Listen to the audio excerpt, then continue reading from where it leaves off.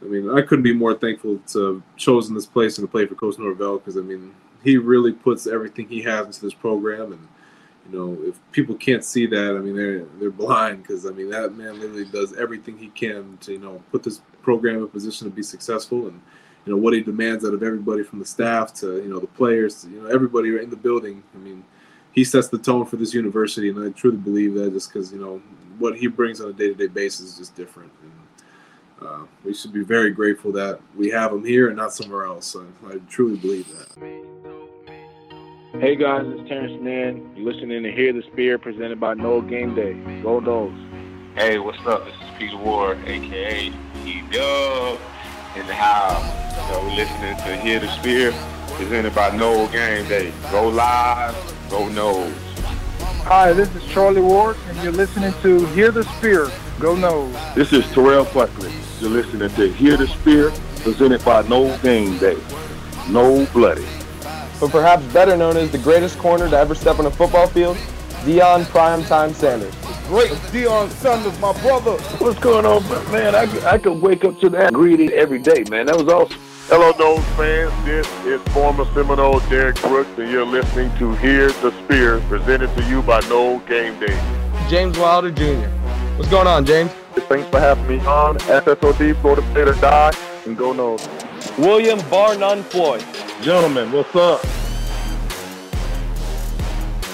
What's happening, guys? This is Logan Robinson from Hear the Spear, presented to you by NoelGameDay.com. We're here live on a wonderful, fantastic Wednesday evening, and we've got a stellar of a podcast tonight. Not only do we have a great guest, but, man, we've got a whole lot to talk about. Out of nowhere, Nick Saban retires an hour earlier. DJ Lundy says that he's ready to run it back with the Seminoles, leaving Deion Sanders in the cold in Colorado and coming back to play for Florida State.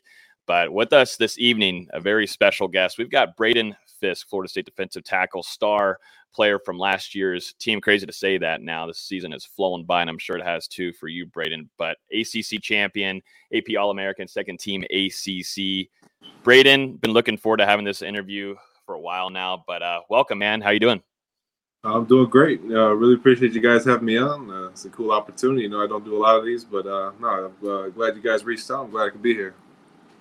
You were telling us earlier in the production meeting you're down in Miami. So you went down, played in the Orange Bowl, then now you come back to Tally maybe for a little bit, then you're back down training until you get down to the pro day in Tally. Yeah. So I'm more so like Fort Lauderdale area. I'm down at Pete Bomarito's doing my training right now. I mean, kind of like we talked about earlier, you know, came down for the bowl game, flew back up, packed all my stuff up, and, you know, came right back down here. I guess could have planned that out maybe a little bit better, but no, it's been great so far.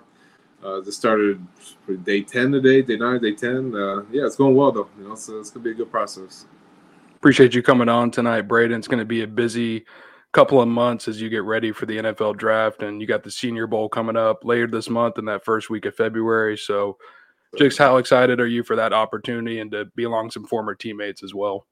It's awesome. I mean, it's super excited for it. I mean, it's something I've been looking forward to for years now. I mean, even when I was at Western Michigan, you know, I wanted that opportunity because I saw guys, you know, I played with that, you know, got to play in the Senior Bowl and, you know, how much it impacted them. And, yeah, you know, just it hits a little different, you know, like you finally get that opportunity, you know, show yourself against the best of the best. And you know, I see myself as one of those guys. So, you know, I'm just ready to go there, compete, and, you know, kind of show the rest of the world what I got. I want to wrap into the beginning of your career at Florida State, maybe a little bit before that. Start off with your relationship with Mike Norvell and maybe one of the biggest decisions why you wanted to play for Mike Norvell. We see him at practice. We see it on videos now. I think a lot of the fan base sees it, how much energy he brings, and you players talk about it a ton. But what really went into picking Mike Norvell and the Seminoles?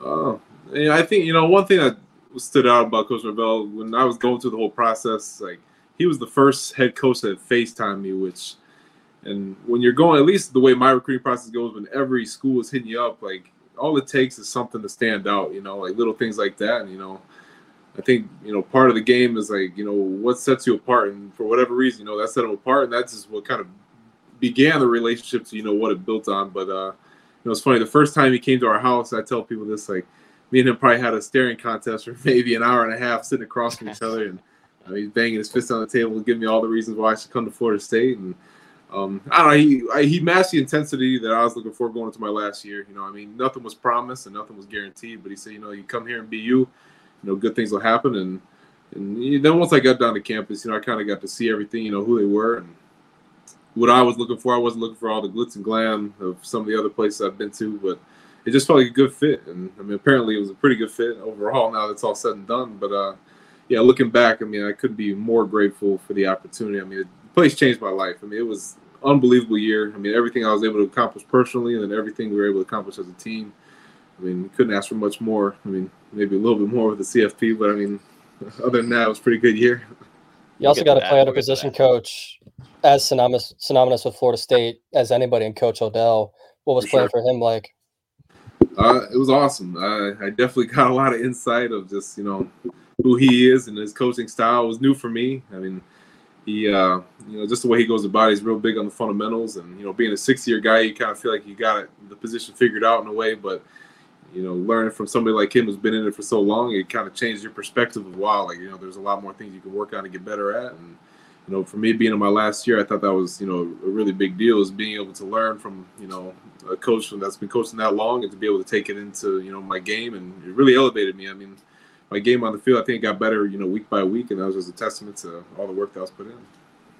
How big was it for you to go from Western Michigan, moving to Florida State, and going right into that strength and conditioning program and working with Josh Storms and that staff? You know, I think it was huge for me. I mean, I think you guys know I came in with the shoulder surgery, so, you know, the first like 4 or 5 months I was there, I was kind of limited with what I could do. But, you know, once we hit June, you know, I kind of hit the ground running with everything. And, you know, I was lucky to have Coach Storms and, you know, the strength staff. Jackson Schaefer was a big part of the process as well. Yeah, I think, you know, just that process, I really had June, July, August to get ready for the season. And, you know, I felt like I was the most prepared I'd been in my whole career, and it really took 3 months, and, you know, we were able to hit the ground running. I want to talk about Jared Verse a little bit here because I thought it was pretty unique. I think he said it in the spring to us that someone that could really match his energy that he'd bring to practice was you. How quickly did you two get along?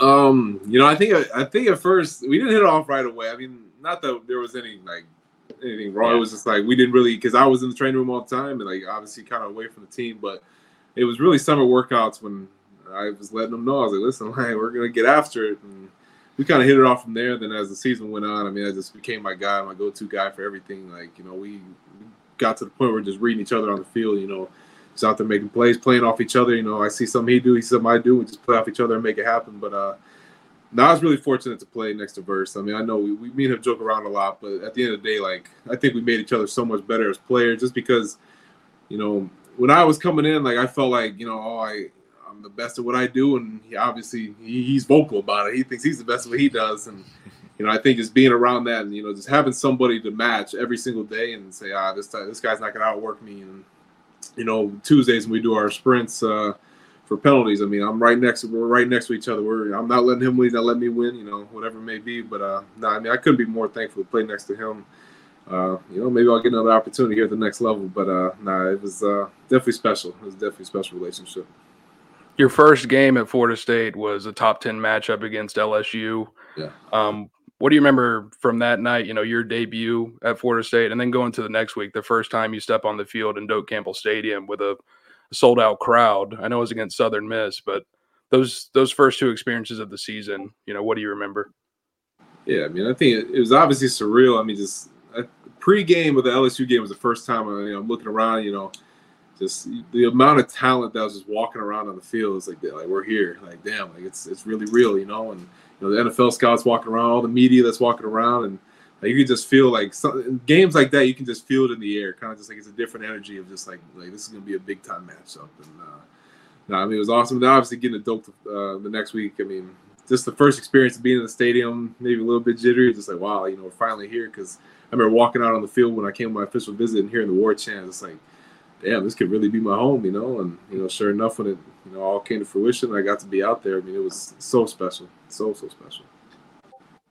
You're one of the select few to race Mike Norvell and practices before they begin. Braden, I mean, Verse is all talk to it. We've seen him on Twitter. Trey Benson too, Jordan Travis as well. Earlier in the season, saying that he'd race anybody, but Jared's not involved in that. But you race with Mike Norvell. What's it like racing? There's definitely trash talk afterward too. We got it on video.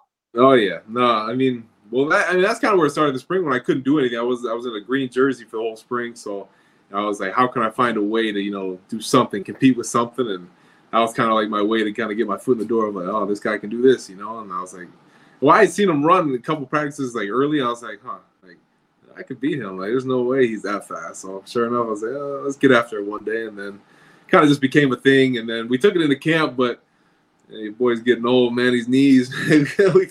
I couldn't keep stressing him before practice, but no, I mean, I think it's for him. I mean, it's a tone setter. I mean, for him to do that every single day, I mean, that's rough. There's some mornings you get out there, week 9, 10, 11, late in the season, you're like, yeah, it ain't happening this morning, coach. But he's still getting after it.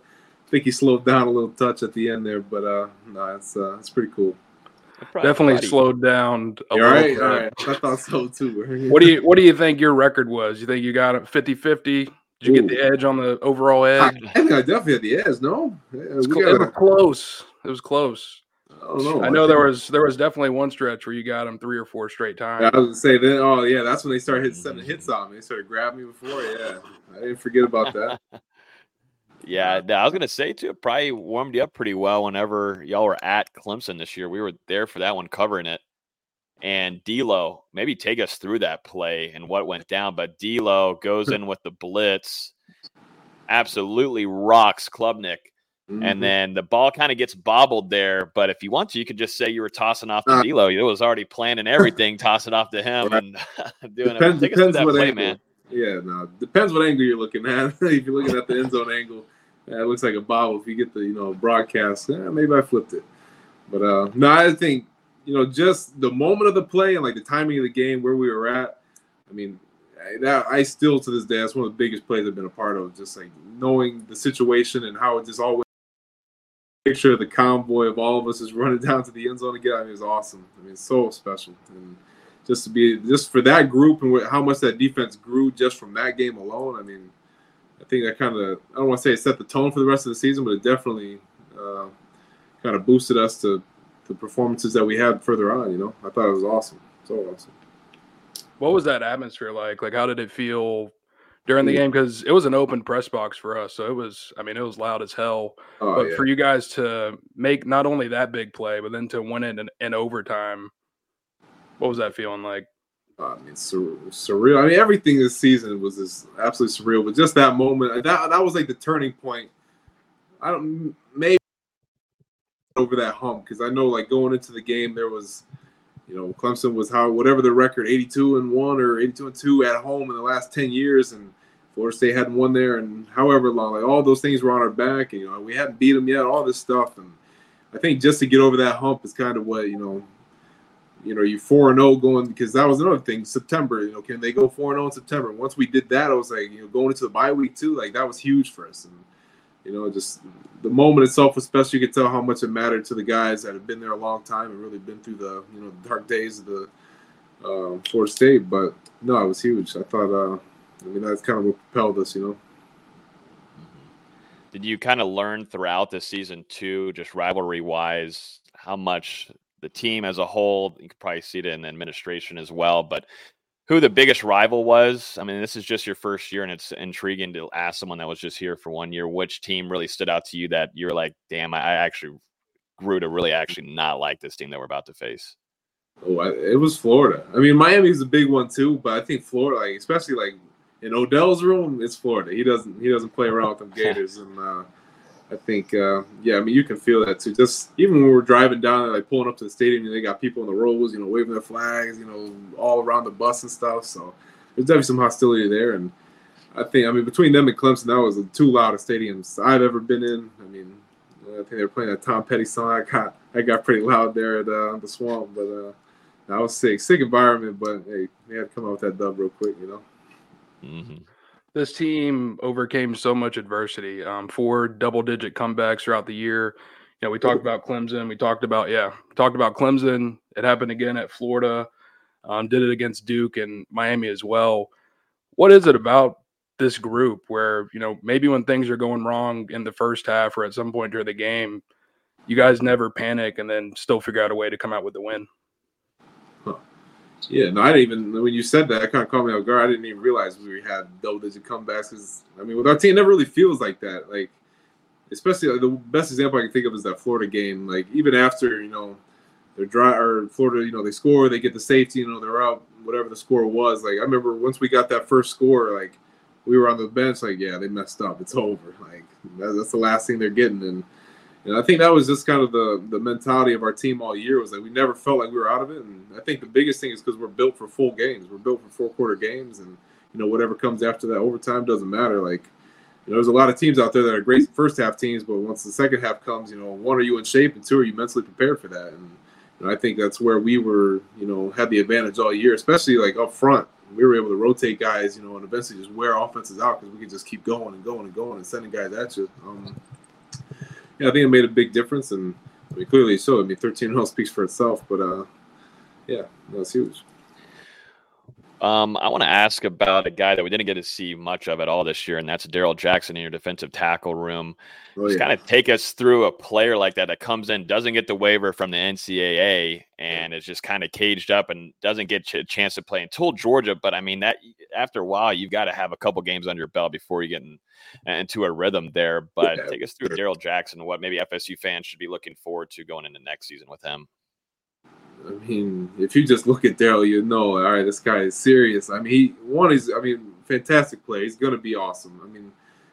Just the growth that he had from the spring when I saw him to fall camp to the end of the season, he's legit. He's going to be a serious player this year, and I think, pairing him up with Josh now in the middle, I think it's going to be a nasty duo, and, all the rest of the guys that got coming in now, he's a serious player, and the thing about Darrell is, he wants to be great, and when you can pair up that, natural ability compared with, the mentality to want to be great, it's a special combo, and I'm super excited for what he's going to be, and don't be surprised when it blows up in, September, August, whenever you guys kick off for week 1 or week 0 there in Ireland. I think Darrell's going to be a name to know going into next year for sure.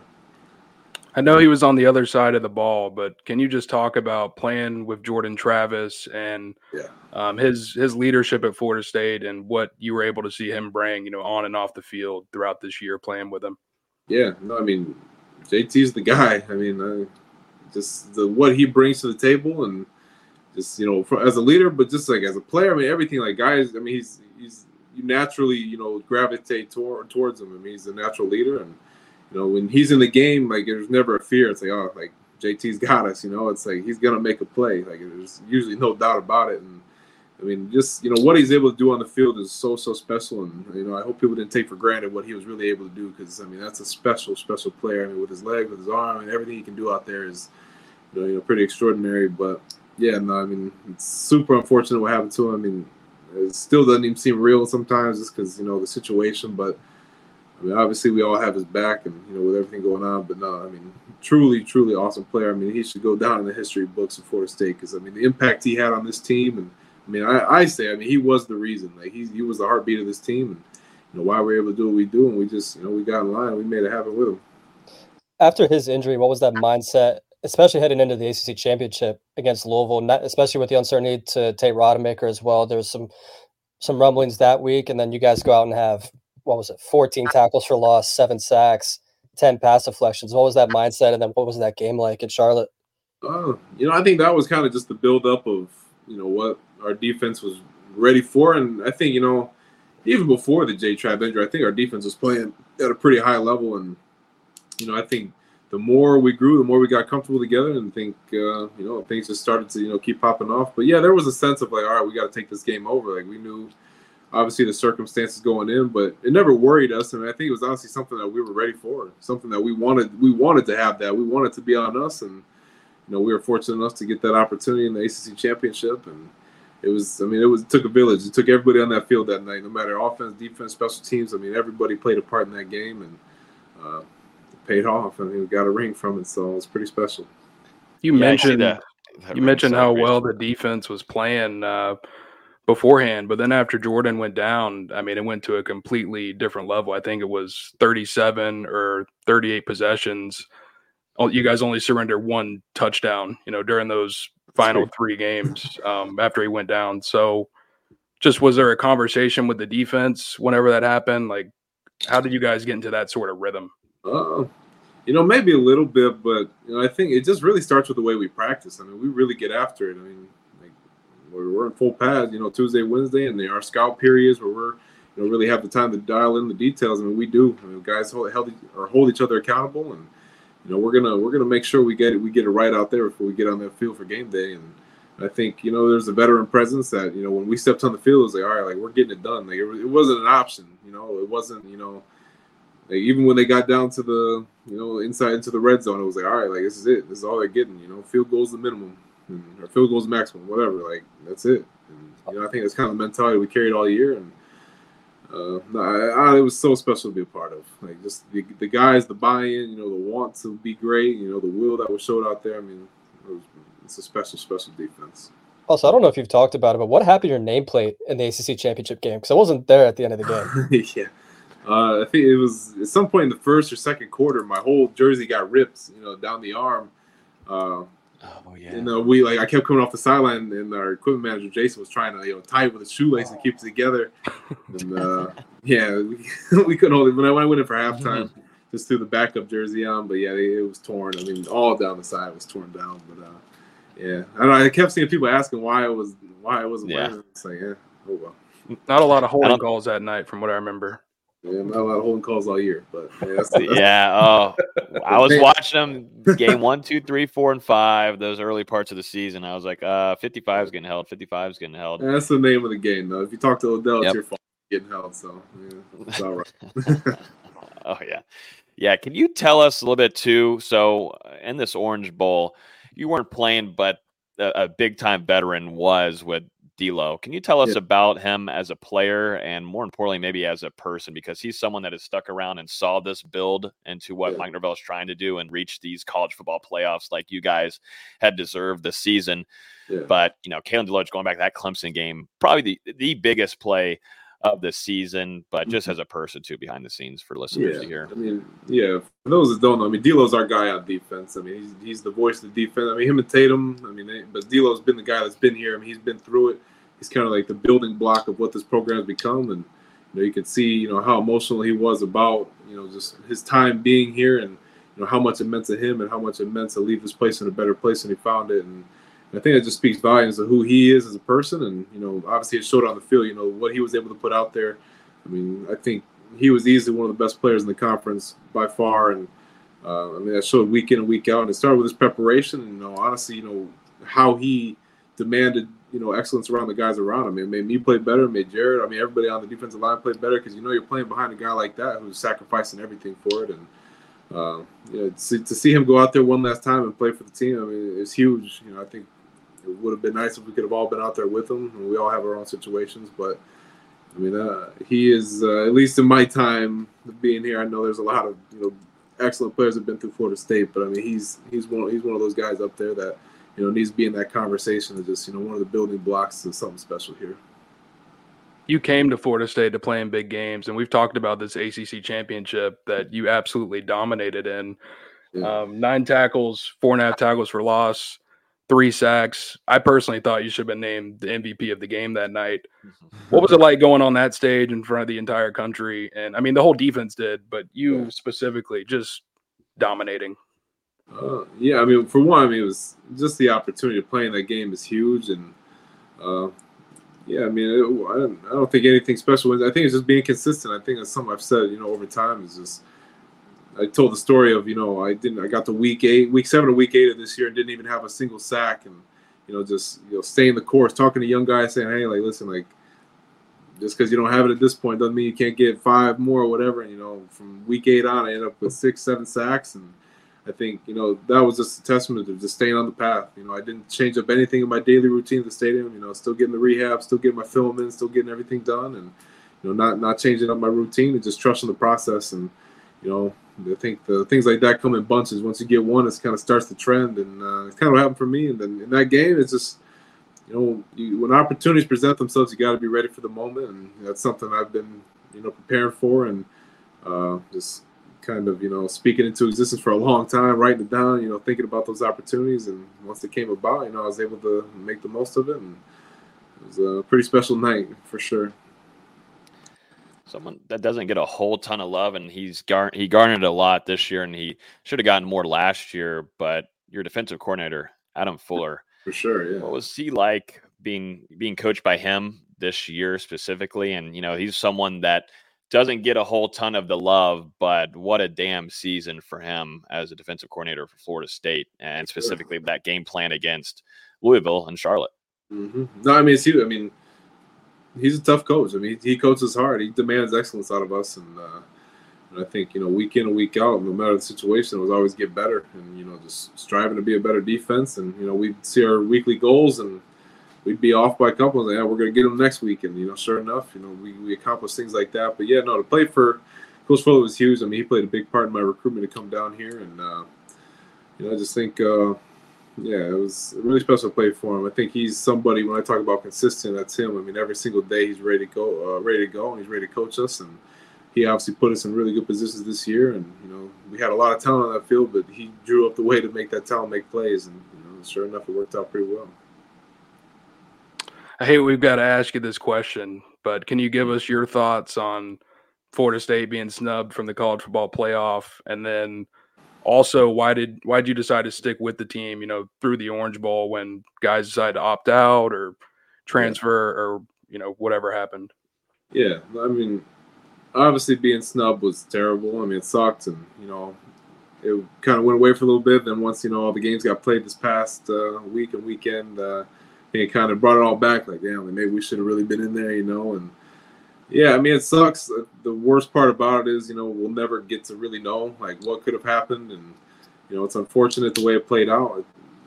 Just that team is never going to be together again is, what hurts the most. From coaches, staff, everybody moves on at some point. And, that team, the exact way it was in that roster, will never be the same again. And you just can't help but think, like, yeah, like, what if? What if we would have got in? And I think just the opportunity for everybody, to get that opportunity to play on that stage in that environment, I mean, it would have been huge. That's life-changing, and to miss out on that, it really sucks. It's really unfortunate, but it's easy to say there's greater things in store, which, I think there is. But it's just, in that moment, that timing, it's kind of unfortunate. But, yeah, with the Orange Bowl, I think it was important to me to be with the team just because, we made it this far. We accomplished so much, and I really love the people I was around in the building. I didn't want to just end it there. I didn't think it was right to end it, just after the ACC championship, and we didn't get what we wanted. I didn't feel like it was right to just drop everything and leave. But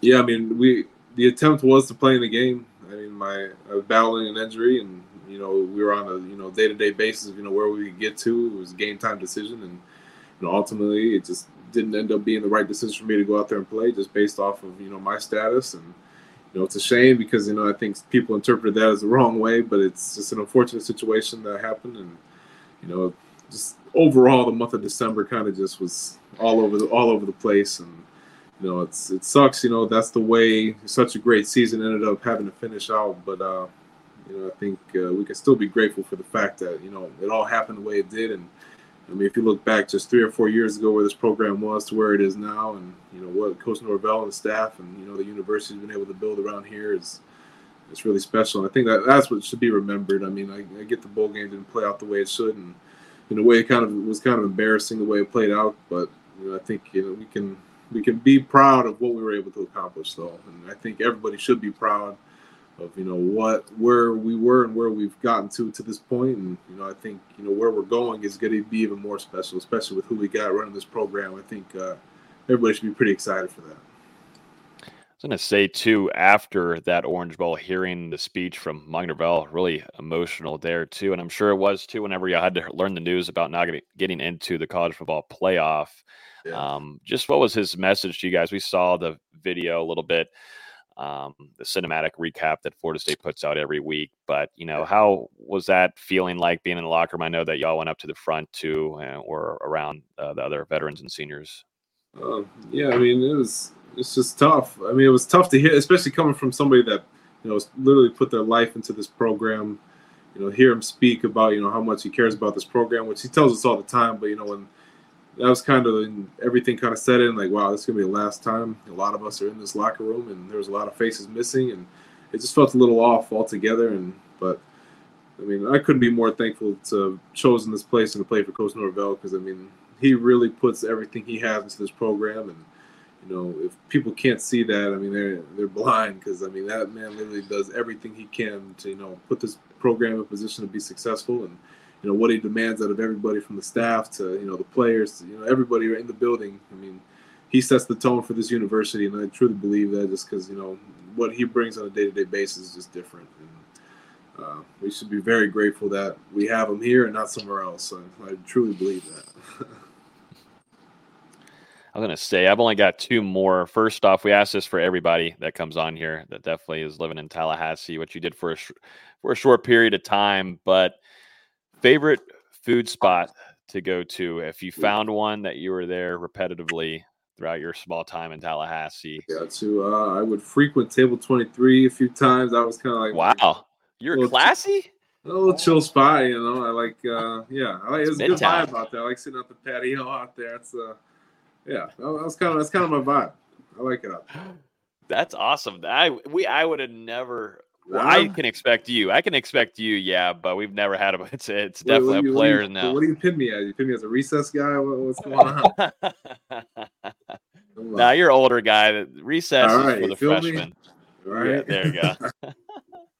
We've seen Jared up there at recess. We've seen Jared. Hey, not me. You can see me with him there. That's hilarious. The NIL must be hitting. Table 23, yeah. Hey. I was about to say, Table 23 ain't cheap. Whataburger's right next door too. If you need a little snack on the way home. Shout out to Nelson. That's right, exactly.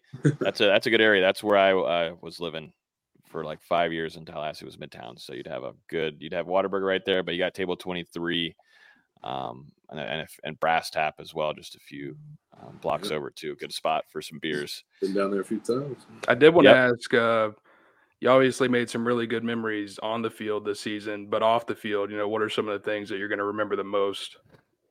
I mean, I think just the short time I was here, the relationships I was able to build with guys. I mean, especially in the D-line room. I think when I first came in, I was a little sheltered, just because one, I was injured, and two, I was like, man, I'm a 6-year player. Like, in my head, I was like, I'm getting too old for this. I got to go through a whole another year of college football, which, earlier I had my sights kind of set on, like, hopefully I can, go to the NFL and start that journey. But, just what I was able to build with guys, it's like, I mean, I made relationships that are going to last forever, not just with players, but with staff. I mean, just everybody. I mean, it was super special. And, I was able to build some really tight knit relationships with people. And, I think that's what I'm going to miss the most, is just, how special it was to be in Tallahassee for that year. I mean, I made a ton of friends, and I think something I'll cherish forever. Definitely be a place I can go back to for the rest of my life for games and whatnot. So that'll be the best part.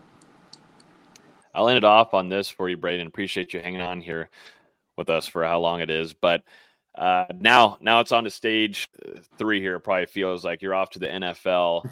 How does that feel? You're smiling now, but how does it feel? I'm sure the training right now isn't easy. It's somewhat different than what you're doing with Storms, but how excited are you for this opportunity? What are your plans? I know we talked in production meeting about Pro Day, but you've also got some other things too that you've got coming up as well. Yeah, no, it's super exciting. I mean, it's kind of surreal now that it's here. I mean, you spent so long in college, and now you kind of feel like you're freelancing. Of there's so much happening that's kind of out of your control. Of like you're just playing like a waiting game, waiting on your opportunities. I mean, I have the Senior Bowl coming up the end of January, first week of February here, and then I'll have the Combine the end of February. So there's going to be opportunities, to display everything I've been working towards, and I'm super stoked for it. I mean, it's everything I've been working for. I mean, all my goals are starting to come true, and just ready for these opportunities. I think it's super special, and I think Florida State was a big boost getting me into that position. Is there any kind of play style? It's an easy question to ask, but is there someone that you really like watching in the league right now, or someone that retired before anybody that I mean, I think like the easy answers are like the J.J. Watts and stuff. But somebody I watch a lot now is Zach Sealer for the Miami Dolphins.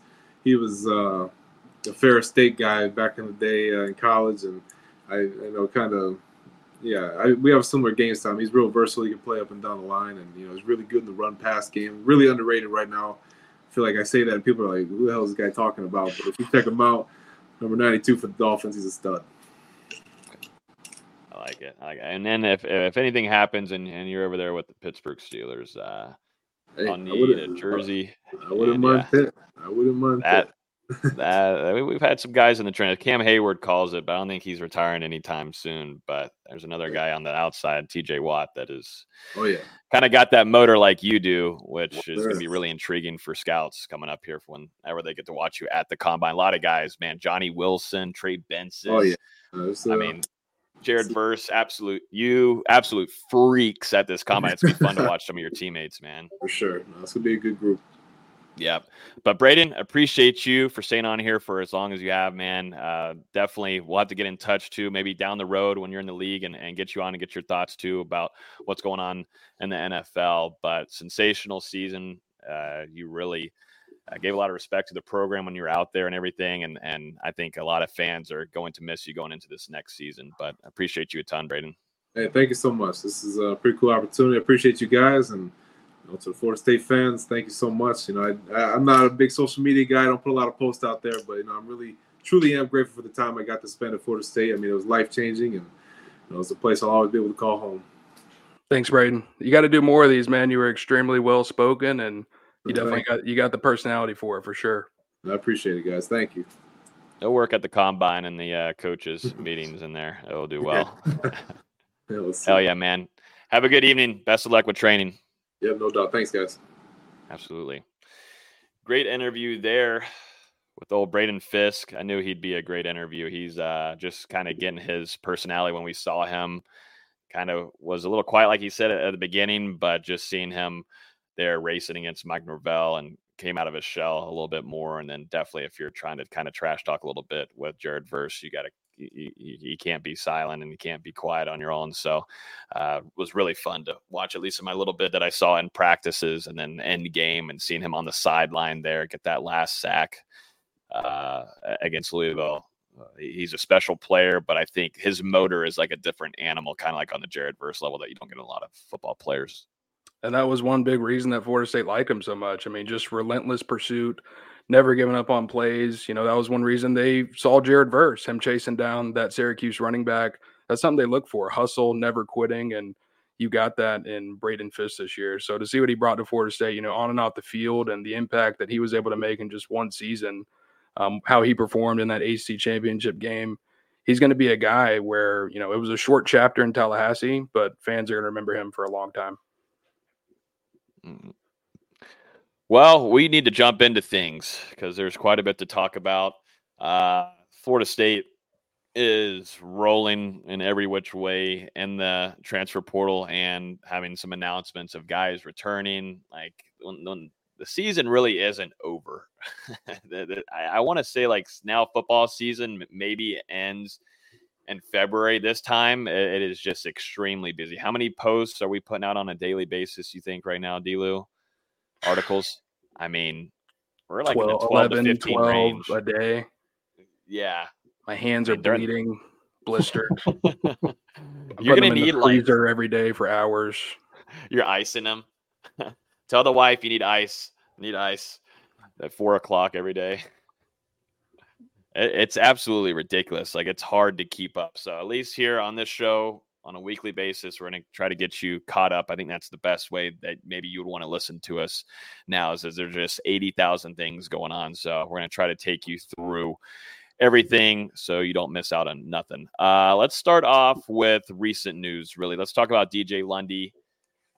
This is massive. This is massive for all Florida State fans. This has been kind of a roller coaster ride of a December going into January for Lundy, but he committed to Colorado and Deion Sanders there for a little bit, posted tons of pictures, everything. And then as of today, he announces that he's returning to Florida State. I'll bring up his tweet here in just a second, but gentlemen, we were talking about it. This linebacker room needs experience. He needs this kind of talent, and he would have been leading that room if he were to return in 2024. And sure enough, we've got DJ Lundy back in Florida State's defense going into next season.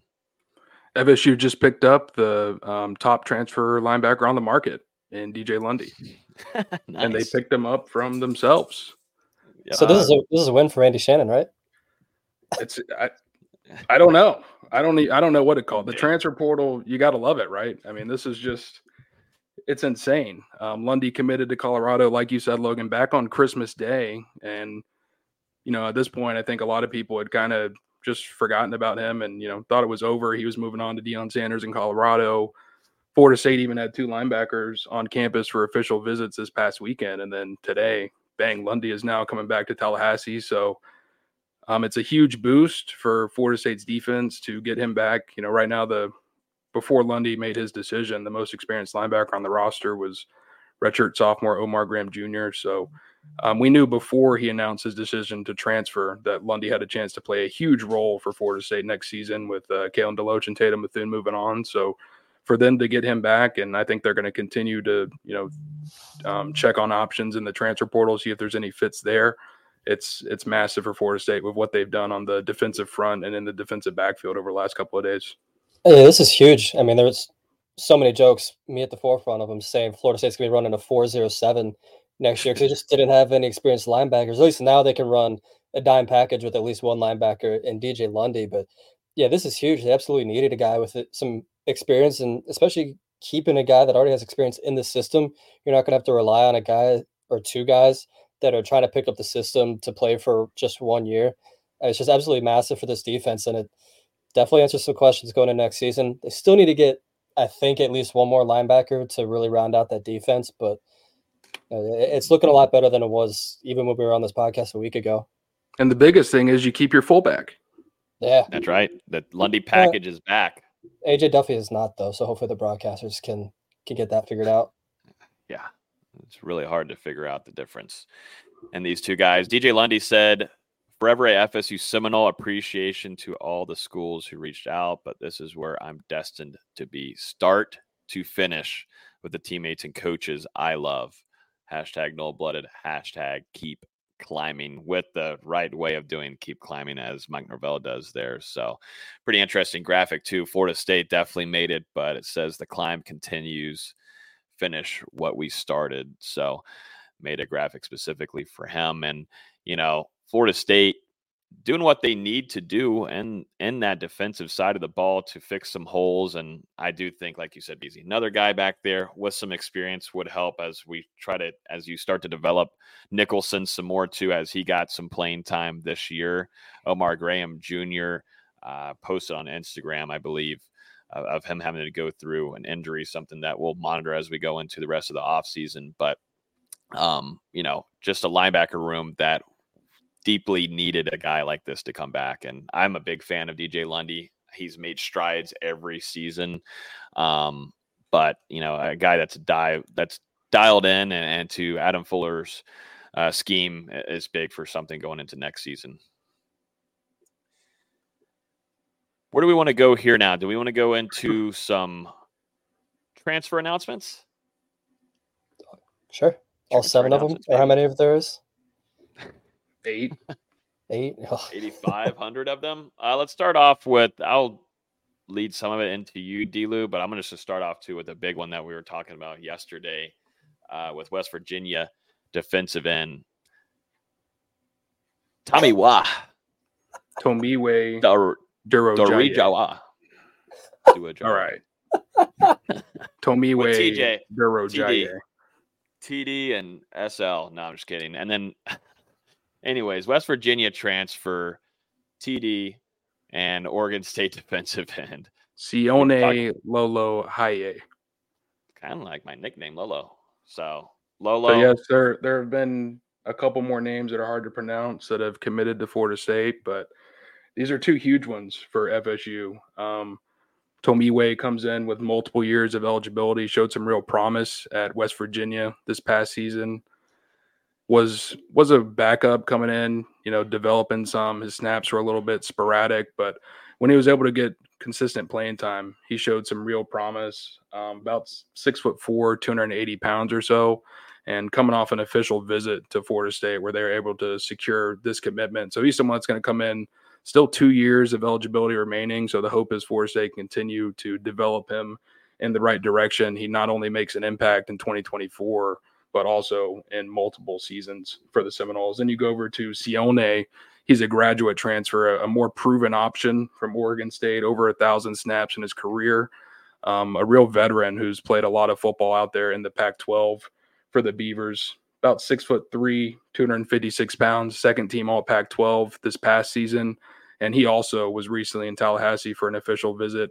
Has a little bit of a connection with Derek Ray. You know, we all remember Derek Ray worked at Oregon State before coming to FSU. So some of those connections paying off here.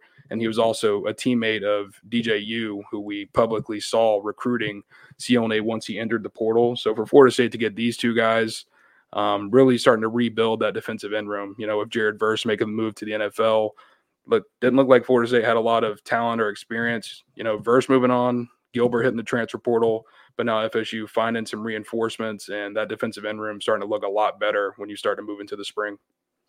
This defensive line is looking a lot more exciting than it was 2 weeks ago. You've got some depth, you've got some experience, you know, especially that edge room with these guys and Marvin Jones Jr. coming in. Yep. You're going to have a huge rotation of guys that can just come in and give you quality snaps. You can go 2-3 deep, and you're going to get quality play. There's not going to be a huge drop-off. I think that's huge for Coach JP and Coach Fuller in this defense. There's going to be some exciting stunts, guys going inside out. It's going to be extremely versatile. I'm really looking forward to this defense. And, you know, they're still going after Michigan State transfer Zion Young. If you could bring him in, I mean, just depth all over the place on that defensive front. You've got Patrick Payton, you've got Byron Turner, Lamont Green Jr. There's still some hope there that he can continue to develop in the right direction. So suddenly, you know, 2 or 3 weeks later, Florida State has now flipped this narrative back on its head that the Seminoles aren't having success in the transfer portal. I think Mike Norvell is hungry. I think he's hungry, man. I haven't seen multiple subtweets like this from Mike Norvell in a very long time. I mean, he's throwing some subtweets out there for everybody. And just thinking of Mike Norvell, he's highly competitive. And we see it behind the scenes a lot more too. But this guy's focused. And I think, too, as fans and even us covering the team, expect definitely a lower expectation and where this team can go into 2024 compared to this last season, just because of the experience that came back this last year's squad, and Jordan Travis being a big one there, but and Jared Verse. But, you know, there's a couple puzzle pieces here, gentlemen, just a couple little pieces here that you could put yourself in where you can be in that top 2 of the ACC and reach that ACC championship for a second consecutive year. And that's how it should be at Florida State. This is how Mike Norvell wants it to be on a regular basis. And in order to do that, you've got to make some moves like this, and definitely in some areas that were needed, and for sure. I think it's clear Florida State not planning to take a step back at all. You know, there's still some veteran talent across this roster, some younger players that maybe haven't yet proved it on the field, but have a lot of potential to step into big roles. And now Florida State also supplementing some of this inexperience and lack of depth at certain positions with these guys in the transfer portal. Now, some of them who we'll get to, you know, Earl Little Jr., Jalen Brown, maybe haven't played a ton yet at the college level, but there's a ton of talent with these guys coming in. And, you know, you look at this 2024 roster now, and I think you've got to be excited at multiple positions with not only what Florida State has coming back, but also with what they've added in. And, you know, there are still some guys to come. I think it's been that mindset after the playoff snub. I think everyone's kind of expected Florida State to take back, and maybe even Norvell was, you know, take a rebuilding year, let the young guys grow a little bit, have a great 25 and 26. He saw that snub, and now he's going to be out for blood for 2024. He's not going to show any mercy. There's not going to be any of the Louisville and Florida games where there's a chance to score at the end and he decides not to. I think he's going to be seeing red all season, and it's been started in the transfer portal with some of these guys he's getting. He doesn't want depth to hurt them at all. He wants these guys to come in and battle their ass off and get some wins. Mm-hmm. Yep. Let's talk about Earl Little Jr., someone I'm really excited about too, and also Jalen Brown. There's so much speed coming, and I know it's in the title of our YouTube video, but let's just try to go for a few names here. But Earl Little Jr. coming from Alabama, a place where that place churns out first round second round, third rounds, talent of cornerbacks and something Florida State, we'll see how it goes for Renardo Green, Jarian Jones too, but starting to kind of get back into that realm of putting some DBs out there into the league. Earl Little Jr., Coach Surtain, a lot of these recruits and now transfers are really buying into what Coach Surtain is doing. This man is carrying the recruiting room in Tallahassee. He is doing a phenomenal job of getting these guys here, but you could see the developmental stages of some of these youngsters, like we've seen with Conrad Hussey and Quindarius Jones. So that unit, that defensive side of the ball feels very high on those two youngsters, and that says a lot for the development in just such a short period of time. But Earl Little Jr., welcome to Florida State. Well, not only that, but this is a reunion since Coach Surtain coached Earl Little Jr. in high school, actually, and was part of the reason that he developed into a top recruit. So now the hope is with him, playing sparingly at Alabama these last few years, fighting some injuries in the process, and Alabama obviously having a lot of talent on that roster. Now coming to Florida State, getting back under the coaching of Coach Surtain, that he'll continue to take steps in his development and really start to blossom into that elite prospect that he was coming out of high school. I think he's going to be someone that could potentially be special at Florida State. I mean, this was a guy who was coveted in the recruiting process and has a lot of talent. I think he's going to step into an immediate role in this defensive backfield, someone that brings some real physicality and competitive instincts to that defensive backfield that's already very competitive. Just a ton of versatility. I think he's going to fit best in the slot and could challenge Greedy Vance right away for that starting nickel role. And with his size and his speed, he's going to be a huge piece for this defense, and maybe in a guy that can flex back to safety if needed, because we've talked about these last couple of weeks how the safety depth is kind of an issue. He can help with that. Jump over to Jaylen Brown, someone that we covered heavily in his recruitment because Florida State did such a good job and staying close there at the very end. But was LSU transfer, some extreme speed. We would see it definitely in Doak when he'd come and compete as a recruit.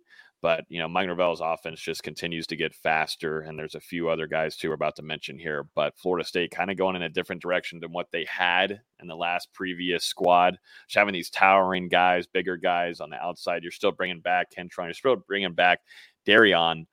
But there's some serious speed to add to this offense, and it will really match well, too, with DJ, as you saw a little bit, too, and during his time at Oregon State, how he can take advantage of it going downfield. But, Jaylen Brown, he's a Knoll. This is another guy who Florida State is extremely familiar with. Recruited the heck out of Jaylen Brown while he was in high school, and, he grew up with Florida State as his dream school and was on campus multiple times, but eventually decided to sign with LSU. And now 1 year later, with him hitting the transfer portal, he's built those long-term relationships with FSU. He's from the state of Florida. So it was just a natural fit for him to come to Tallahassee. And, we'll get to it later on in the show, I'm sure. But with Goldie Lawrence moving on from Florida State, transferring to UCF right before the window closed, essentially Jaylen Brown's coming in and slotting into that spot for the 2023 class and, being now a part of that wide receiver core with Hakeem Williams and Vandravius Jacobs. Didn't play a ton at LSU, kind of similar to Earl Little at Alabama, but, man, a ton of potential. Like Logan said 50 times, speed, very fast guy. Think he's going to be an outside receiver for Florida State, someone who's going to be an instant deep threat when he gets to Tallahassee. And, we've seen what Ron Dugans has been able to do the last couple of years with Johnny Wilson and Keon Coleman and some of these other guys. And, you're going to think Jaylen Brown's going to come right in on that same developmental track and make some progress here at FSU. I mean, we could just group him and Malik Benson together. Honestly, the transfer from Alabama started as a JUCO, but they're just two super fast players on the outside. And, the Johnny Wilsons and the Keon Colemans don't grow on trees. You're not going to find 6'7" receivers with insane catch radiuses or radii, whatever the correct term for that is. And you're not going to find the Keon Colemans that are freak athletes at 6'4" and can return punts for you with 4.4 speed. Those just don't grow on trees, and you have to find other ways around that. And like Logan said, finding these guys that are just super fast to pair with DJU's big arm, it's a match made in heaven. I think it's going to be really good, and it's something we really haven't seen from Florida State's offense. Obviously, Norvell wants to take those deep shots, but maybe Travis didn't always have the arm for it. DJ absolutely has the arm for it. You're going to see deep shots, 10 times a game at least? You have to with these receivers. I want to talk about a guy that I'm really excited about. We talked about Malik Benson there. Kind of.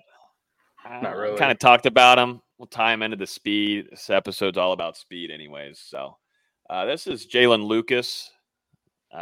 Transfer. More speed.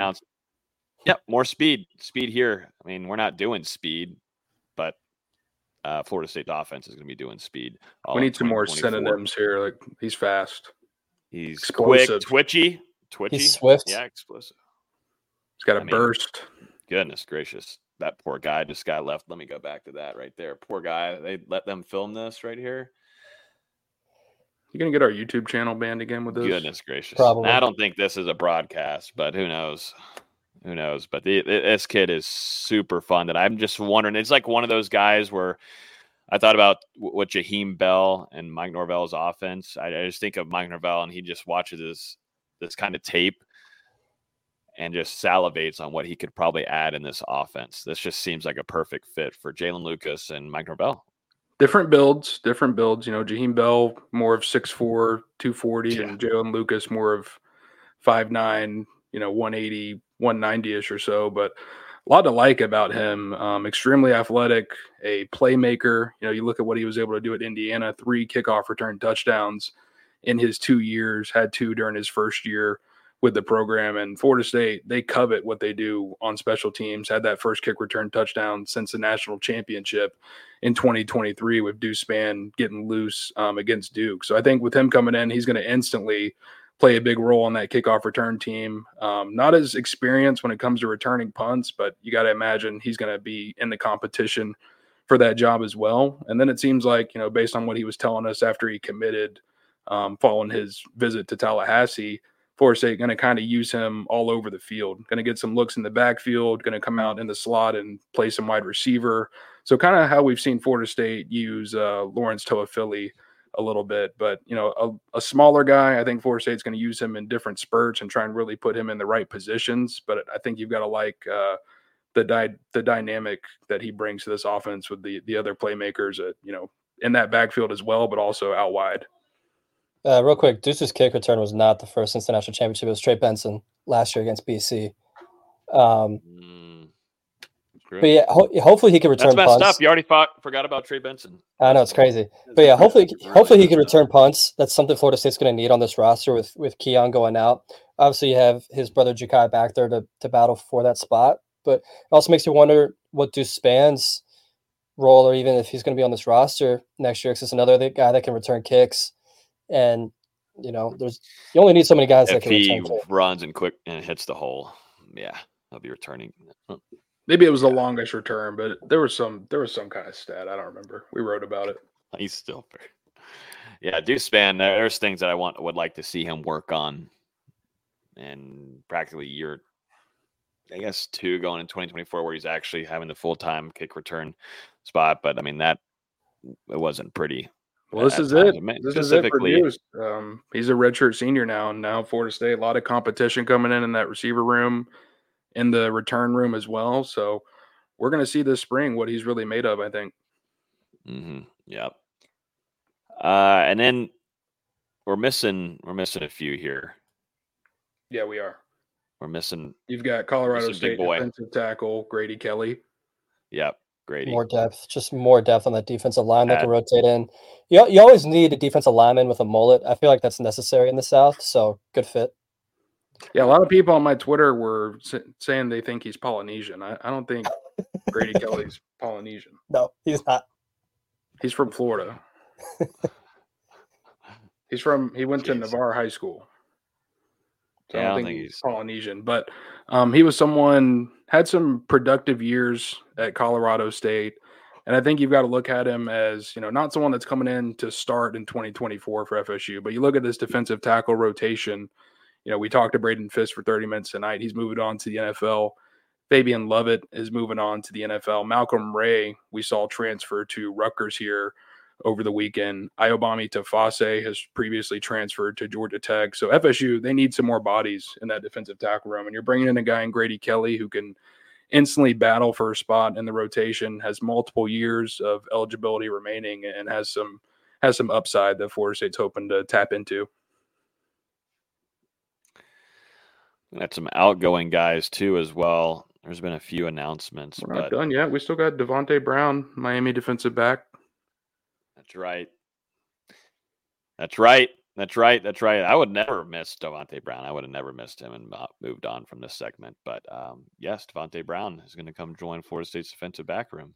It seems like he's going to be a safety because he's not an outside corner like Miami tried to play him as last year. He'll be better over the top. And another guy that's got a Sertan connection played for him in high school. Sure, why not get some experience back there? They needed it. Yeah, this one, only 1 year of eligibility remaining, and I think Florida State sees the upside based on what he was able to do during his 3 years at UCF, and are hoping that if they can use him differently than Miami, that he'll have kind of a resurgence here in Tallahassee.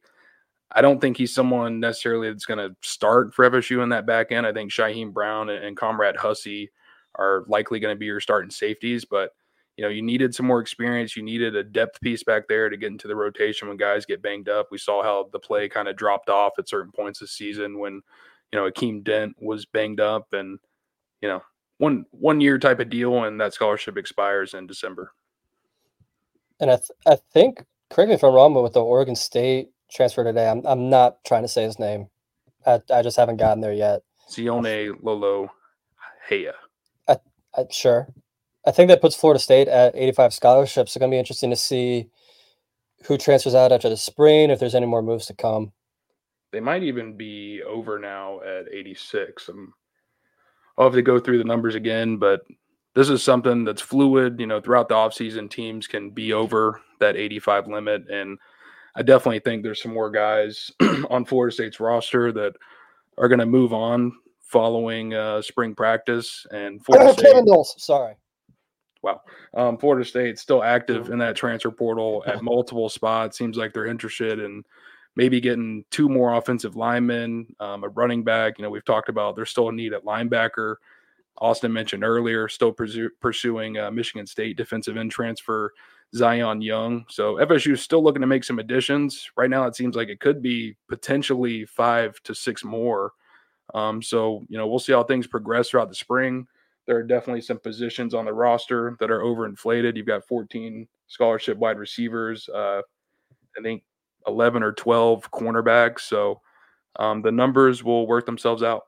Yeah, 12 corners, and then you could technically make it 13 if you want to make Devontae Brown a corner, because he might play some third, fourth nickel corner. But yeah, it's just way overinflated, like you said, at certain spots, and hopefully they can add in. Sorry.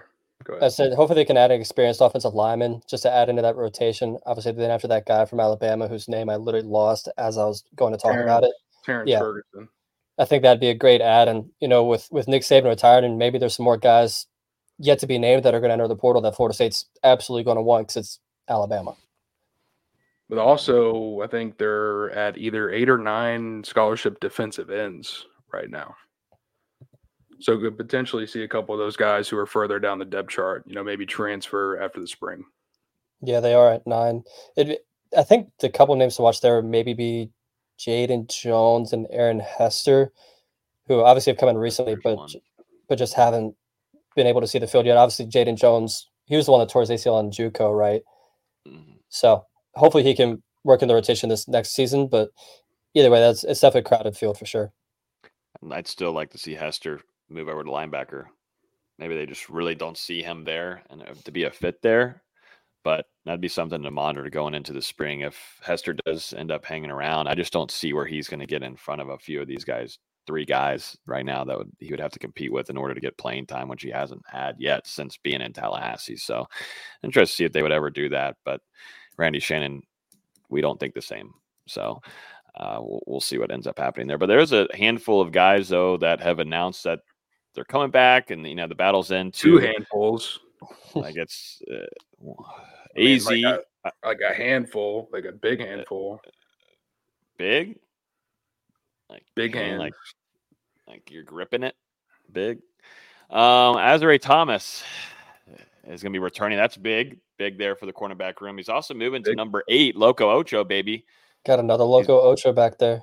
Love it. Yep, and I need to start seeing the Timmy J Loco Ocho. I need a big play to be made, and I need to see the Loco Ocho come back. So if AZ, can you do that? That'd be great. But yeah, he's going to come back. He's wearing number 8. Kentron Poitier is coming back too for another season. Seems like he's wearing number 1 too. So intrigued by seeing him rock that. Kentron, I hope he can stay healthy, because he's had flashes of brilliance, like in the Wake Forest game with that one play that was called back. And obviously in the Orange Bowl, he made some really impressive catches. So hopefully he can stay healthy this next season. That's what it's going to take. And we saw what he did during the spring was arguably Florida State's most impressive wide receiver out there, and someone who took a tremendous step forward during those couple of weeks. And, it was unfortunate that he had that injury that kind of set him back there to start fall camp and then throughout most of the season. But like you said, Austin, as he started to get healthy down the stretch, once again, you see some of that vast potential. You mentioned the Wake Forest game, the big catch in the Orange Bowl. He's someone who's supremely talented, and there's some serious potential there. Same thing with Darion Williamson, who has missed a ton of time with injuries throughout his career. If these guys can just stay healthy, I think the sky's the limit for both of them. Another name too, Elmar Graham Jr. We were talking about him earlier in the show. But want to have that help in the linebacker room for sure. So hopefully a good, nice, healthy, and speedy recovery for him. Ryan Fitzgerald, I think. I was just thinking about him earlier today, but that's a great. What were you thinking about him? You want to know when I was thinking about him? It's gonna be really weird. I hope Ryan. You're gonna say the shower, aren't you? Man, I always shower before I get on the show, man, and I think about, I guess, football players. Thinking about their weight, thinking about their size. Gonna have major regret about coming on here. He's gonna regret coming on here, but I thought about Braden. I thought about our. Oh my god! Head. Really odd, really odd. But yeah, I thought about Ryan Fitzgerald in the shower because not the answer I thought great. I would get. Yeah, sorry. I'm very sorry. It wasn't on the walk I was on either. It was about in the shower. So Ryan, I was thinking about you in the shower. Man made a ton of kicks this year. Extreme was really consistent. The guy that put up a ton of points too, and Florida State need him as well. But Ryan Fitzgerald, I think, is someone that you can't overlook on coming back along with Mastromano. That's 2 of your starting specialists coming back, and Alex last year too was excellent as well. So your 2 specialists, in which Florida State takes a big heaping on what they like to do as a program. Their special teams is loaded coming back, at least in their specialists kicking room.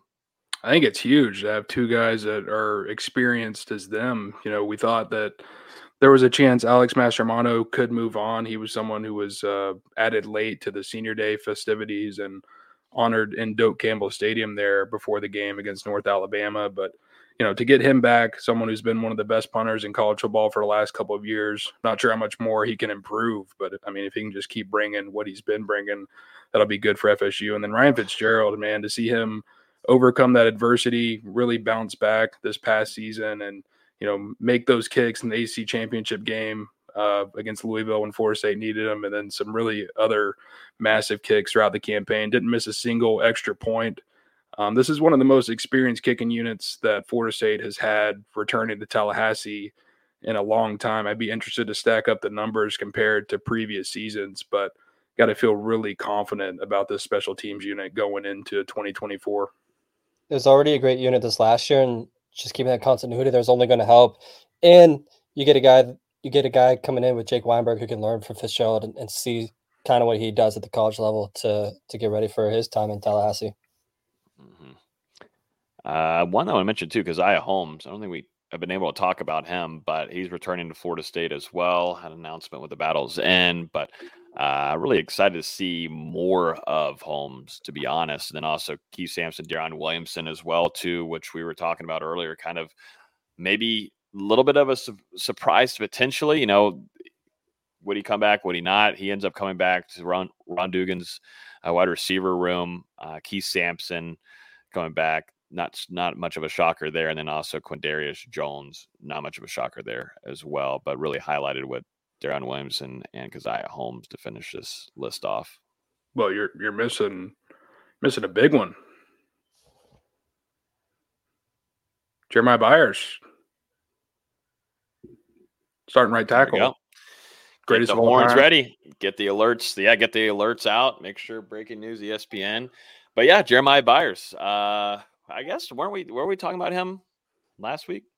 No, he just announced it was either yesterday or Monday. Not like announced, but I'm talking about like, were we talking about will he come back, will he not? And we were like, well, will he go league? Would he not? Would he move on? But yeah, that's good. That's big. That's a big one. With the previous announcements that Florida State had with all the offensive line coming back, now you add Jeremiah Byers to that group, so you got 5 guys coming back who played a ton of football for FSU last year. And then you got Julian Armella and Jalen Early, some of these transfers that FSU's evaluating, and it's looking like a pretty solid line shaping up for 2024 to protect DJU. And also Kaizeah Holmes, who didn't play a ton for Florida State this season. I think he only had 29 carries while contributing in that rotation behind Trey Benson, Lawrence Toafili, and Rodney Hill, but someone that has a lot of experience at the college level with his time at Penn State and then now the last 2 years at FSU.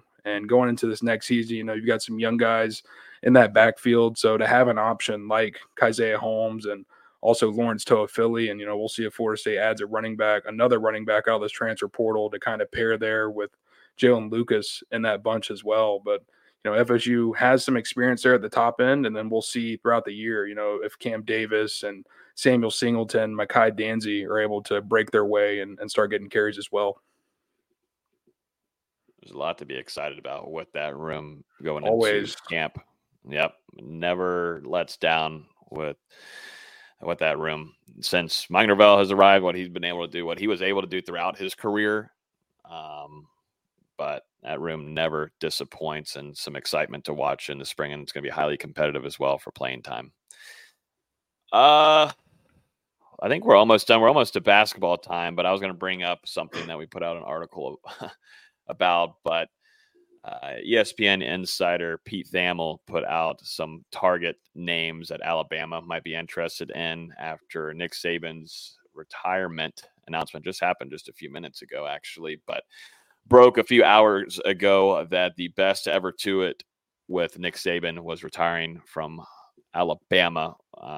Just unbelievable run, and something we may not ever see again in our lifetime. But Pete Thamel listing Mike Norvell as a quick projected target list, along with Dan Lanning, Kalen DeBoer, Dabo Swinney, James Franklin, and Marcus Freeman from Notre Dame. But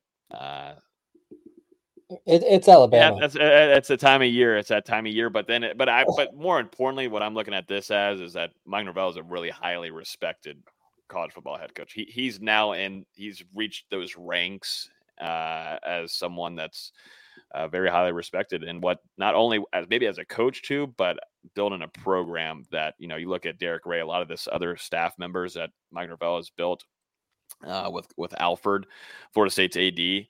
Bringing on a lot of those off-field staff members. There's a lot of things that go on the outside other than just on field that they're building, at least as a program at Florida State. And that's intriguing for a lot of these top-tier programs that are looking to bring in a head coach of Mike Norvell's magnitude. It's Alabama, and you're probably going to have the Michigan job opening up here soon with Harbaugh likely going to the NFL. I mean, those are 2 of the 5 most historic jobs, or 2 of the most historic programs in college football. They're going to ask around for all the big names. They're going to be throwing blank checks at everybody. To me, I think Alabama tries to make Kirby Smart tell them no first and then see where they stand after that. But, like you just said, it's a compliment to what Norvell's done in just 4 years at Florida State and where he's going to continue to take this program. And he's likely going to get a very big raise for Alabama likely coming calling here, because that's just what happens in the coaches' circles. Big job opens, coaches say, hey, look who just came calling, and they get a little extra money in their pocket. And at least with Thamel's tweet, I think all of those guys are Jimmy Sexton clients. So it's no shock to me that 5 minutes after Nick Saban retires, bang, you've got all these guys get pushed out there for the job. As you said, Austin, I think Mike Norvell, he's in line for a very serious race here. Already got one last year that has got him tied to Florida State through the 2029 season, paying out an average of $805 million per year. And I think after a 13-1 season where he delivered the first ACC championship in 9 years and really just continued to show the progress that he's making in Tallahassee, that there's an argument obviously an argument that he deserves even more money coming his way. And whenever these kind of coaching things happen, we saw it earlier this year, actually, back in November, whenever Jimbo Fisher was fired for Texas A&M and Mike Norvell instantly started popping up on some of these lists. And, he didn't publicly deny the interest, but he talked about how much he cares about being at Florida State and that he can't control when these types of rumors are put out there and things like that. It was a lot more committal than, what we heard Jimbo Fisher talk about before he decided to leave FSU. Every scenario is different. I know, there might be some PTSD from the fan base, but Mike Norvell has rebuilt Florida State, has them trending in the right direction, and he loves what he's doing in Tallahassee, loves the guys that he's around, and I don't think that there's a huge worry about him potentially leaving for another job. Although I will say, I think they reported his buyout's only $4 million. I'd expect that language in the contract to change very shortly, whether that's with the raise or anything else. Because a lot of these other coaches have, $20-30 million buyouts if they leave for another school. I think they need to raise that buyout from Norvell to a little bit higher from $4 million.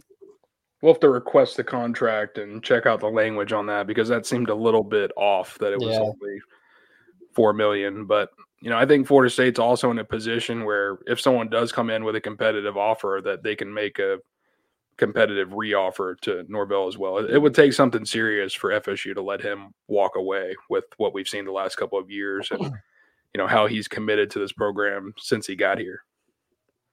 Mm-hmm. Yeah, just in comparison, that's what Pete Thamel put out. But Dan Lanning, $20 million, Kalen DeBoer, $12 million, Dabo Swinney, $7.5 million, and then James Franklin, $6 million in regards to buyouts there. But Mike Norvell's going to have a nice little raise here soon, knowing Michael Alford for sure. Those guys are two hand in hand, and Alford believes a ton in what Mike Norvell is doing, and as he should. We've seen it as a result here, and as we go into a really intriguing 2024 season, that's where I'm at mentally at the moment.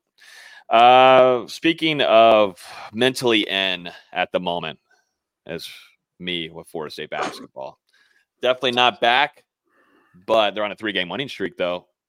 BZ, they just got done in 2024. As far as I'm concerned, that's the headline we need. 2023 never happened for basketball, as far as I'm concerned. That's a great way to look at it. But no, 3-game winning streak, beating Georgia Tech, beating Virginia Tech, and then also beating a really good Wake Forest team, 11-4 on the season. But VZ, thoughts on this? Are things changing, or is FSU getting lucky? What do you think it is more of? Last night I was browsing Wake Forest message boards because to me there's nothing funnier than angry old Wake Forest fans. And just listening to seeing how much they hate Florida State because they can never beat us in anything. Florida State plays so differently than everybody else in the ACC with their length, their athleticism, and their just overall chaos that they cause defensively, that it's so much harder to prepare for in conference play than it is non-conference, where you have to prepare game to game. In the ACC, you really just kind of prepare your team overall for the entirety of conference play. I've been in some of those practices. Obviously, you focus on things here and there, but this is kind of what Florida State does defensively is kind of the modern day prime Syracuse 2-3 zone. Just they do it the complete opposite way with full court pressure. I mean, Bob Miller is guarding Kevin Miller, who's an entire foot shorter than him and locking him down at times. And they just create so many turnovers and so many live ball situations that you really have to be on your P's and Q's and dot your I's and cross your T's throughout the entirety of the game. You can't do what Wake Forest did and turn it over 20 times. And that's not the norm for Wake Forest basketball. They came into the game turning it over just 10 times per game. Florida State forcing them into 20 was by far their largest of the season. It's just such a unique defense to prepare for. And when Florida State's hitting shots like they were last night, it does become a tough team to beat. They still have a lot to figure out. I'm not saying they're a good basketball team yet, but they're not as much of a train wreck as they were the season before. And they're starting to figure some things out as they get healthier, as they get more comfortable playing with each other. The starting lineup last night of Darren Green Jr., Jalen Worley, Baba Miller, Jameer Watkins, and Deontay Green were all plus 10 or better. They really did a good job against Wake starters, and that's a really good Wake Forest team. They came into the game having won 9 straight with wins over Rutgers, Florida, Virginia Tech. They beat Virginia Tech by like 23, just absolutely smoked them. So it's a good Wake Forest team, and it was a really impressive win last night. I don't want to say it was as impressive as the Colorado win earlier this year, but it definitely felt more monumental than the Colorado win, especially starting 2024 off with 3 straight wins in conference play. I think it was better than the Colorado win when you're talking about not only Wake Forest had won 9 straight games, we're deeper into the season at this point, and these teams have learned more about each other on the national stage. Wake Forest, one of the top teams in the ACC right now. For Florida State to come out and get this win, and it was a tough win, where they had to fight back from adversity, built 2 double-digit leads, lost them both, and were still able to compose themselves enough down the stretch to not let it choke away like we saw against Georgia and North Carolina earlier in the year. I thought that was a sign of growth, and just the way that they harassed Wake Forest on defense. It got to a point where the Demon Deacons were just so out of sorts. They were just throwing the ball away. And like you said, yeah, it was bad. But like you said, whenever FSU is executing good enough in the half court, when they're hitting some of these timely threes, it just changes the whole perspective of Florida State basketball. And I thought you could really see the confidence shine through last night. And it was a very big win. They're also running more post plays than they have really all season. I mean, they started the game off trying to get a post touch for Jalen Worley on Boobie Miller, who, like, Boobie Miller is 6 foot, Jalen Worley is 6'7". He could take advantage of that matchup. Didn't end up doing it, but it became a theme throughout the game between touches for Worley, touches for Baba Miller. Cam Corn got a few touches. Jalen Gainey got a couple. Deontay Green got a couple. They obviously saw something there, and whether that was just what they're trying to do going forward or just what they saw in this matchup, it was a really great idea, and it forced Wake Forest to kind of overthink defensively and allow Florida State to shoot 7 of 13 from 3. They're not going to do that every game, but they're showing glimpses that they can be a decent basketball team, and that's at this point, that's all I'm asking for. Just give me some hope, give me some life. But it last night, especially the first 10 minutes of the game last night, was the most fun I've had watching Florida State basketball in years. I mean, they're just creating chaos. They were, correct me if I'm wrong, I think it was 27-17. Yeah. Within like 5 or 6 minutes, just hitting every shot, forced 5 or 6 turnovers. It's exactly what you want out of Florida State basketball. They just got to learn to close games and have that killer mindset. That's going to come. That's not going to happen automatically from a team that won 9 games last year. They're already at 9 wins this year, and it's January 9th. Or it was January 9th yesterday. You know what I'm saying? But they're making progress. Again, I'm not saying they're a good basketball team, but they're getting there. That's all I want. Just get somewhere. They're better than they were, and they're making some impressive plays. You even tweeted about this one, but Darren Green Jr. in that first half getting the steal and then going down on the fast break with the pull-up 3 and just nailing it. I mean, impressive to see a guy who came in not known for his defense and now playing under Leonard Hamilton these past 2 years. The strides that he's making on that side of the ball are tremendous. He had 5 steals last night, and like you said, there's none more impressive than that play. Gets in the passing lane, swats the ball into the backcourt, hustles it down, gets it, takes 2 dribbles, and takes a contested 3 and absolutely drains it on the right wing in front of Wake Forest bench. That's my favorite Florida State play in years, because especially from a guy like him who's, like you said, he's not known for his defense or really his hustle. I mean, he was hustling in transition like I've never seen before out of him. I thought yesterday was his best game in a Florida State uniform. I'm not saying he scored the most points, but just his overall impact was super impressive. When the guys are hustling and trying like that, especially from a fifth-year senior, it's going to spread to the rest of the team very quickly, and it did. Guys went all out, and they cared, and they were diving on the floor for loose balls. Jameer Watkins was creating chaos like he always does. Watkins had 9 assists, by the way, last night, which stunned me. Baba Miller had his best game in a Florida State uniform with 14 points, 3 rebounds, and 3 blocks. He's learning to be a little bit more useful with his length around the rim. The guys are starting to come together a little bit, and as they finally get away from home for the first time in a month this weekend, you're going to learn a little bit more about this basketball team. You play Notre Dame, who's not good. It's probably the least talented team in the ACC on Saturday, but they're definitely a better coach than some of the other teams in the ACC, and they've been tough at home. They gave Duke a tough battle. They gave NC State a tough battle, both of which are 2 of the better teams in the conference. And then next Wednesday, we may have to move the podcast up a little bit so I don't miss this one. It's the first matchup against Benedict Arnold in Miami. That those next 4 games after Notre Dame, where it's Miami, Syracuse, Carolina, and Clemson. That's going to be a tough 4-game stretch. And if you want to throw that road game against Notre Dame, Florida State finds a way to go 3-2 in those 5 games. I consider that a massive, massive success because I still think Clemson's one of the two best teams in the conference. Obviously, we've already played North Carolina. We know how good they are. Miami's talented, and Syracuse is Syracuse, even if they're in their first year after Jim Boeheim. Still Syracuse. You're going to learn a lot about this team over the next couple of weeks, but I think this recent stretch, it gives you some reason for optimism with the way that these guys have settled in. I think it's been encouraging. Darren Green Jr. continuing to have his shot, Jameer Watkins taking on that big role. And I think the last couple of weeks, Primo Spears now has really settled in. It kind of felt like whenever he first got back in the lineup, he was forcing shots a little bit, forcing his offense. But I think he's gotten more into the mentality of this offense now and working with the flow of everything. And then I look at the big guys. You mentioned Bob Miller starting to find his stride, settling in. I think Jalen Gainey is looking more healthy than he was. Limping around some last night, but I think he's healthier than he was whenever he got back. And then Cam Corhin, I really love that kid.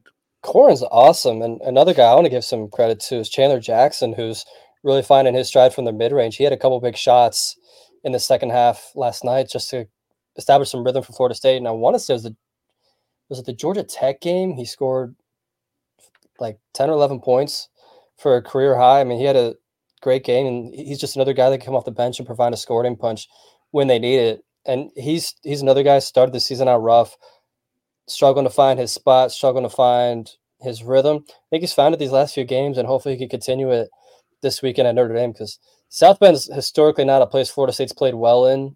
They won in obviously the 1920 season, but even that took a Trent Forrest game winner. Outside of that, it's been a lot of struggle in South Bend, and even if it's not a very talented team, it's a very hard place to win. So if they could come away with win this Saturday, I think it'd be big for the rest of the season moving forward. Mm-hmm. Well, we'll be covering that. Make sure you guys stay tuned to Austin's Twitter, covering every game so far this season with us, and we'll continue to do it throughout the rest of the season. But I want to shout out Braden Fiske coming on here to the episode this evening. Phenomenal interview. Knew it'd be great, but really looking forward to covering him as he goes further into his career, as we do a lot of coverage going into the league. So really excited about which team, which coach ended up picking him. It's going to be so much fun with that combine as well.